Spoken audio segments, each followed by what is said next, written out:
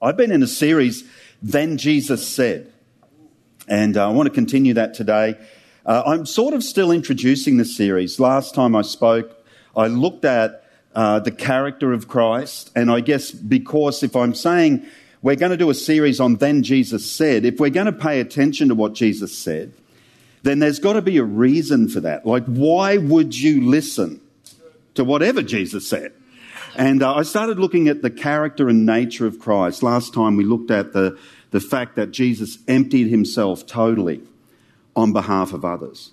And therefore, I think that we can listen to what he says because we know that he is continuously thinking about our well-being to the point of laying down his life on behalf of others. And I want to do another one of those kind of introductory topics today. This is straight out of my journaling. So I journaled a couple of weeks ago. I shared this in Life Group. And I was so sorely convicted as I looked at this message. And I thought, I just think we all need to assess ourselves in the light of who Jesus is and was. Paul puts it this way: we behold him in the Word and then we become like him. And, the fact is in life, at some point for all of us, we're going to face this particular challenge I'm going to talk about today. At some point, we are going to be let down really badly. At some point, from one end of the scale of, just someone saying something that's not very nice, right through to massive betrayal that potentially could alter the course of your life at some point. And for many of us who are sitting here, we've already experienced that. You can say, yeah, well, you're not being prophetic, Chris. That's a reality. The fact is we will all face that, and we'll all have to deal with the feelings that come with that, the infuriation, the frustration of being falsely represented, or the injustice of being done the wrong thing by, whether someone forgot you or someone did something intentionally to hurt you, said something, whatever it might be, failed to fulfill a promise that you'd really set your heart on. Whatever it might be, we will face this sense of, I've been wronged. But ironically, at some point in our life's journey, every one of us will be that person to someone else as well. Intentionally or unintentionally, we will be the person who lets down or betrays someone else. It might not be intentional, but that's how it will be perceived. And I know that there's probably a lot of people right now that are thinking, yes, I've been there too. I've been accused of that. I've maybe even made a mistake, and I have been that person. And so I think it's not a matter for us of whether this will happen in life, but it's a matter of how do we deal with it when it happens. And so when we look at Jesus, we'll see this on an incredible level. And of course, whenever we're looking at Jesus, we see things on the highest level. And I'm not saying that our problems, our injustices, our pressures, our failures, I'm not saying anything, it's never as big as this, but what Jesus went through is an example to us all. And so Jesus said, let these others go, is my thought. Jesus said, let these others go. It's in John chapter 18. And if we look at the whole story, and then I want to just look at 4 verses, but looking at an overview of the whole story, of course, it's the betrayal of Jesus. It's where Judas comes, brings the soldiers, brings the guard to the garden. They find Jesus. They go to arrest Jesus. Peter cuts off a guy's ear. And then Jesus willingly submits and goes with them to what would then become his abuse, his trial, mockery of a trial, and eventually his crucifixion and death.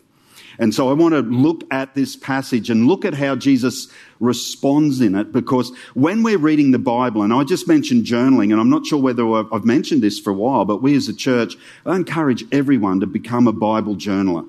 Use the simple SOAP principle: scripture, observation, application, and prayer, which, by the way, if you do that, that is simply biblical hermeneutics. That is how every preacher begins a message. Scripture, what's it saying to the original people, the original audience? Observation. And then application, what does that mean for me today? And all preachers do is then try and help people apply that to their lives. So if you want to know a preacher's secret, you'll be a Bible journaler. But more than that, we encourage it here at New Hope because we think Christians should be self-feeders. You should actually be a self-feeder. Don't be like the sluggard, Proverbs says, that is too lazy to lift the spoon to his own mouth. We need to be self-feeders where we get into the Word, and the simplest way to do it is Bible journaling. The interesting thing with Bible journaling, and I think whenever we read the Bible, is the way to read the Bible correctly is to see yourself in the story. That you're not looking at it objectively like something that just happened to someone who's disconnected from me, but actually, where am I in the story? And sometimes you're the hero. Woohoo! You're David, taking on the giant. Sometimes you're the villain.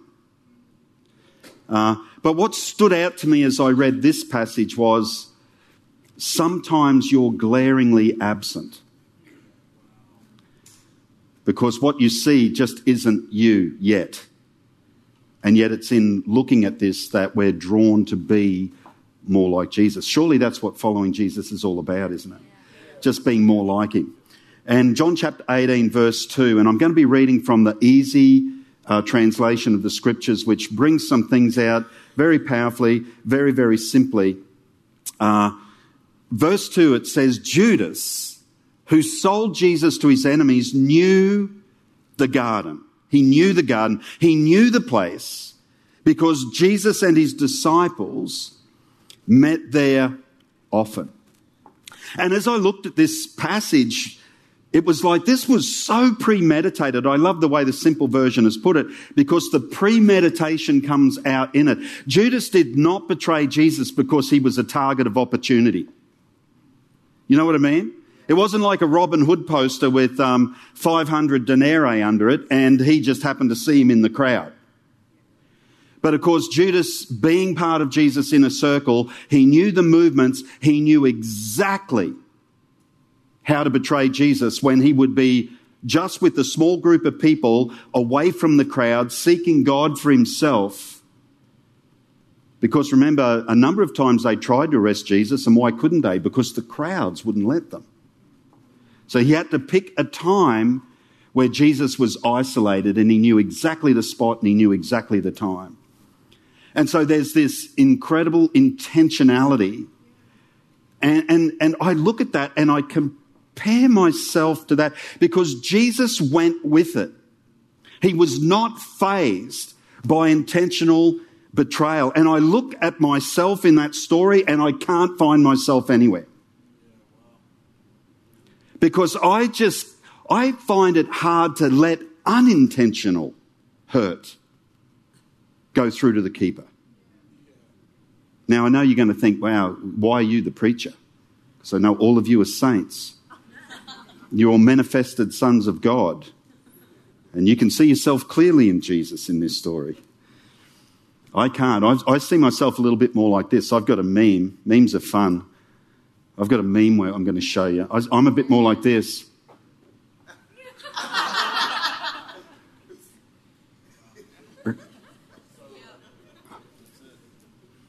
Okay, thank you, Zoe.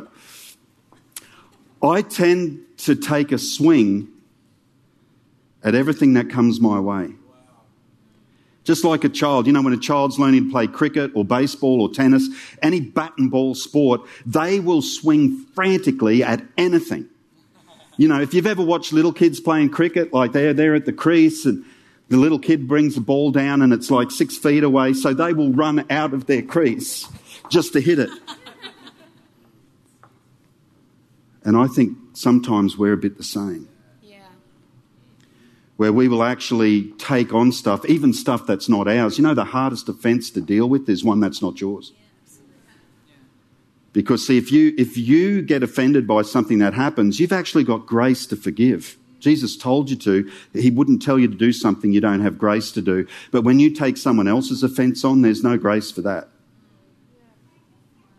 You're just buying into something that's none of your business. But I find myself so easily running out of my crease to hit a ball that wasn't even sent for me. And in that sense, I see Jesus is so much different. Intentional betrayal.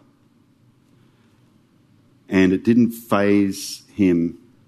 And I'm not saying we should receive and accept abuse. Of course it was connected to his mission. But I just look at it and I think, what a contrast between Jesus and me. Man, I need to be more like Jesus. I need to be more like Jesus and not so riled up by sometimes what is often petty. Because I find myself smarting, replaying the lyrics, rehearsing the hurt. And yet you see Jesus going with it and willingly, like Scripture eventually says, like a sheep to the slaughter. Here's the second thing I see in Jesus that I wish I could see in me. Verse 8, Jesus replied, I have told you already that is who I am. They'd said, we're after Christ. He said, who are you after? He said, we're after Jesus. He said, I am he. They fell back on the ground like dead men. When they picked themselves up, he says to them, well, I've said that this is who I am. Since it's me that you are looking for, let these other men go. This is where the title of my message comes from. Let these others go. And this is what I see in it. Jesus shielded others who could have been caught in the crossfire here. Imagine that they're in the garden scene. You've got an angry mob. You've got the soldiers. They're after Jesus, but more than that, there's a bigger thing afoot. They're after stamping out what is undermining their religious entrenched system of control, which actually includes everyone in the garden who was with Jesus.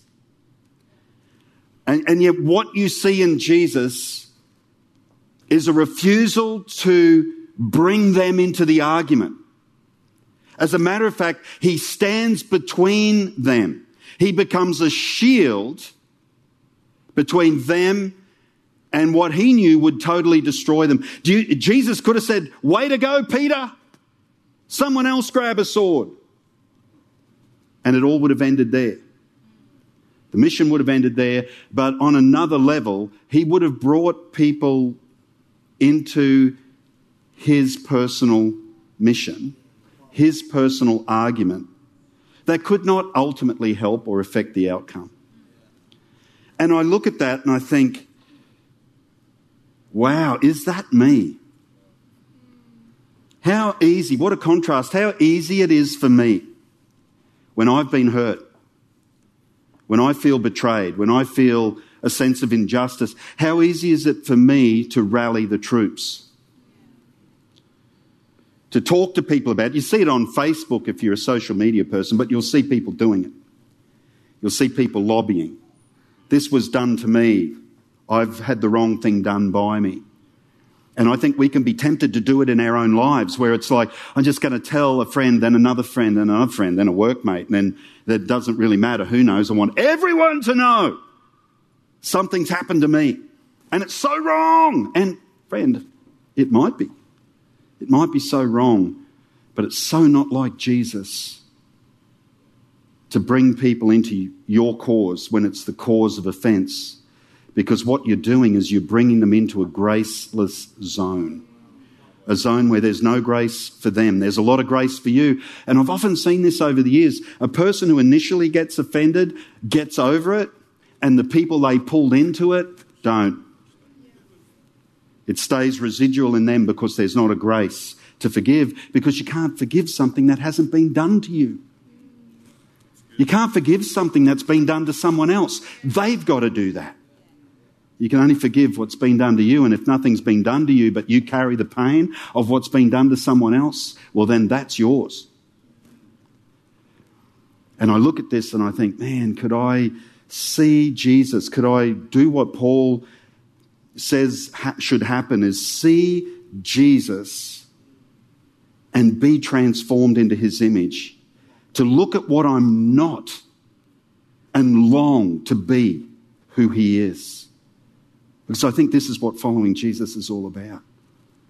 Even when we don't see ourselves in the story, we should long to be that person. And I don't know why we do it, and I'm going to include you in it because I know there's more than one of us.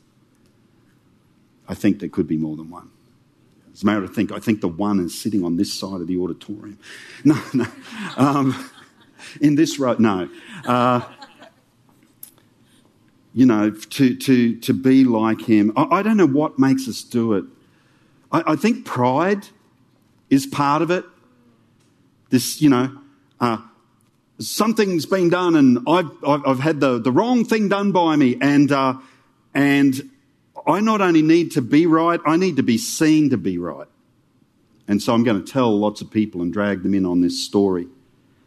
But ultimately, you know what I think it is? I think it's a distinct lack of faith. A lack of faith that God is a faithful judge. See, later on, interestingly, Peter's right here, Johnny on the spot, cutting ears off, okay? Later on, 1 Peter chapter 2, Peter talks about this situation and he says, who though when he was reviled, did not revile in return, but committed himself to him who judges faithfully. So in other words, Peter saw Jesus go, you know what? I don't need the affirmation of man. I don't need man to tell me I'm right, because I know in God's eyes, I know where I stand. And I look at that and I think, man, if only I could live that way. Not needing to defend myself, not needing to pull people into my cause and actually make them cannon fodder for my thinking. But actually trust that, you know what, God, you've got this.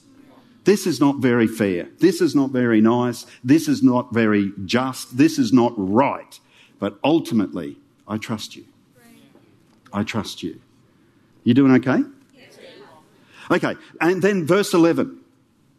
And I love this. Jesus says to Peter after he does a bit of surgery, put your sword away in its place. My Father has decided what great pain I must have, and I must obey him immediately. Again, the easy version just puts it a particular way so clearly. Jesus again refuses to allow people to intervene. He understood that the Father always has a greater purpose in pain. You know, the book of Hebrews actually says that Jesus learned obedience through what he suffered. I mean, what's that mean? He learned obedience. He's the perfect Son of God, sinless Lamb of God. You know, learned obedience. Well, what needed to happen for him to actually prove his obedience? He needed to have a great situation where disobedience looked pretty good. And he learned obedience by suffering simply means that he proved obedience totally by what he suffered. But the reason he was able to do it was because he was so confident that God had a bigger purpose in his pain.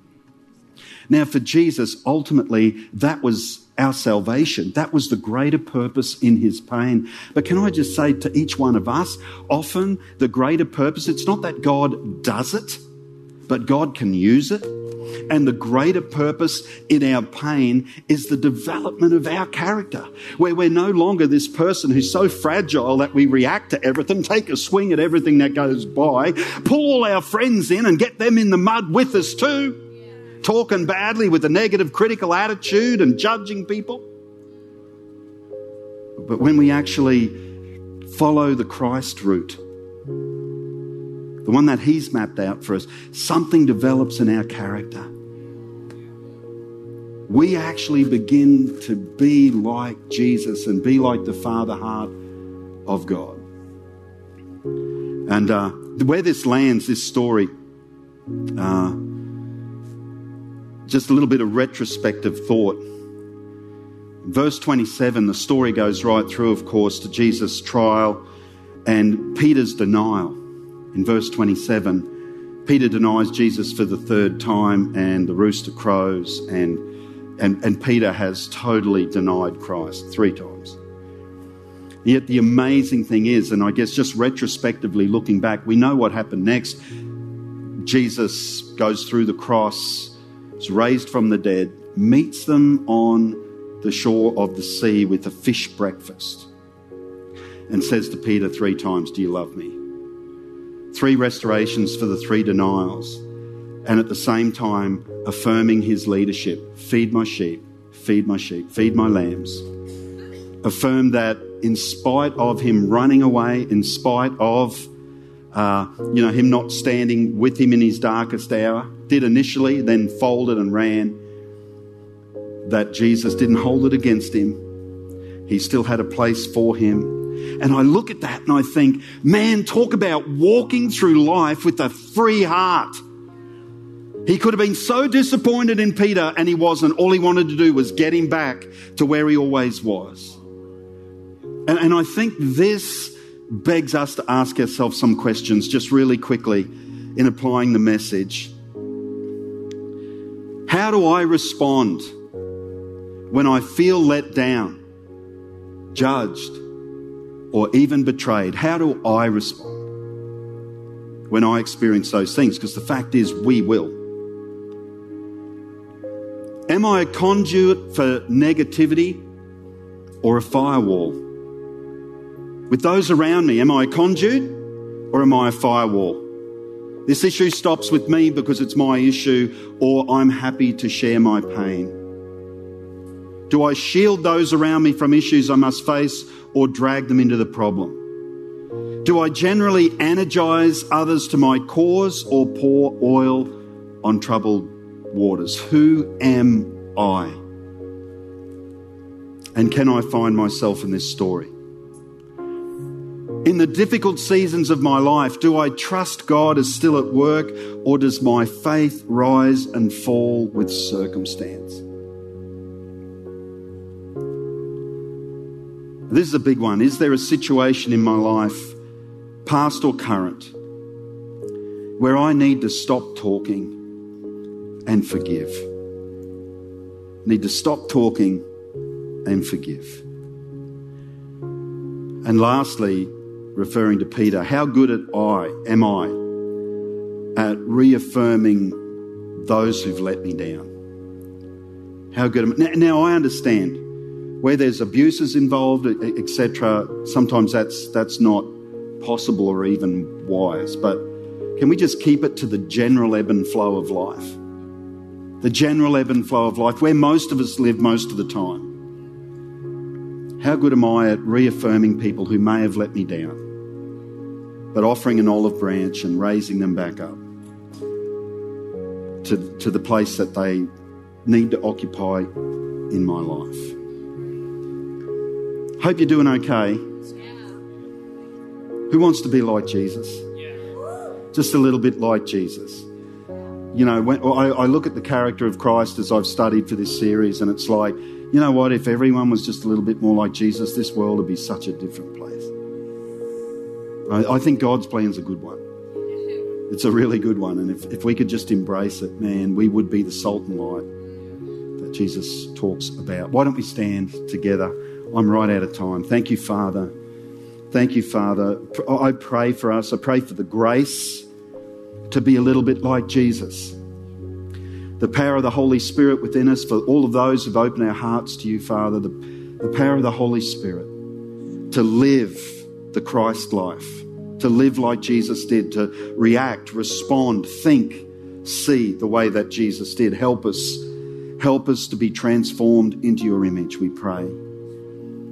In Jesus' name. While our heads are bowed, our eyes are closed, friend, maybe your experience hasn't been one of receiving the forgiveness of God. I trust this morning's message has shown you just how deep that forgiveness is. No matter what you've done, no matter where you've been, God's heart is towards you. He loves you. And really, you're the only one who can keep yourself on the outer with Jesus Christ. If you open your heart, He's more than willing to bring you right into His world, His plan. And you could do that today if you need to. If you recognise, Chris, I haven't surrendered. I haven't opened my heart yet to Jesus. You can do that right where you sit, friend. Just open your heart right where you are, right where you're standing. You know, in your heart of hearts, you can pray something simple like, Jesus, come into my life and help me to be like you. Help me to follow you.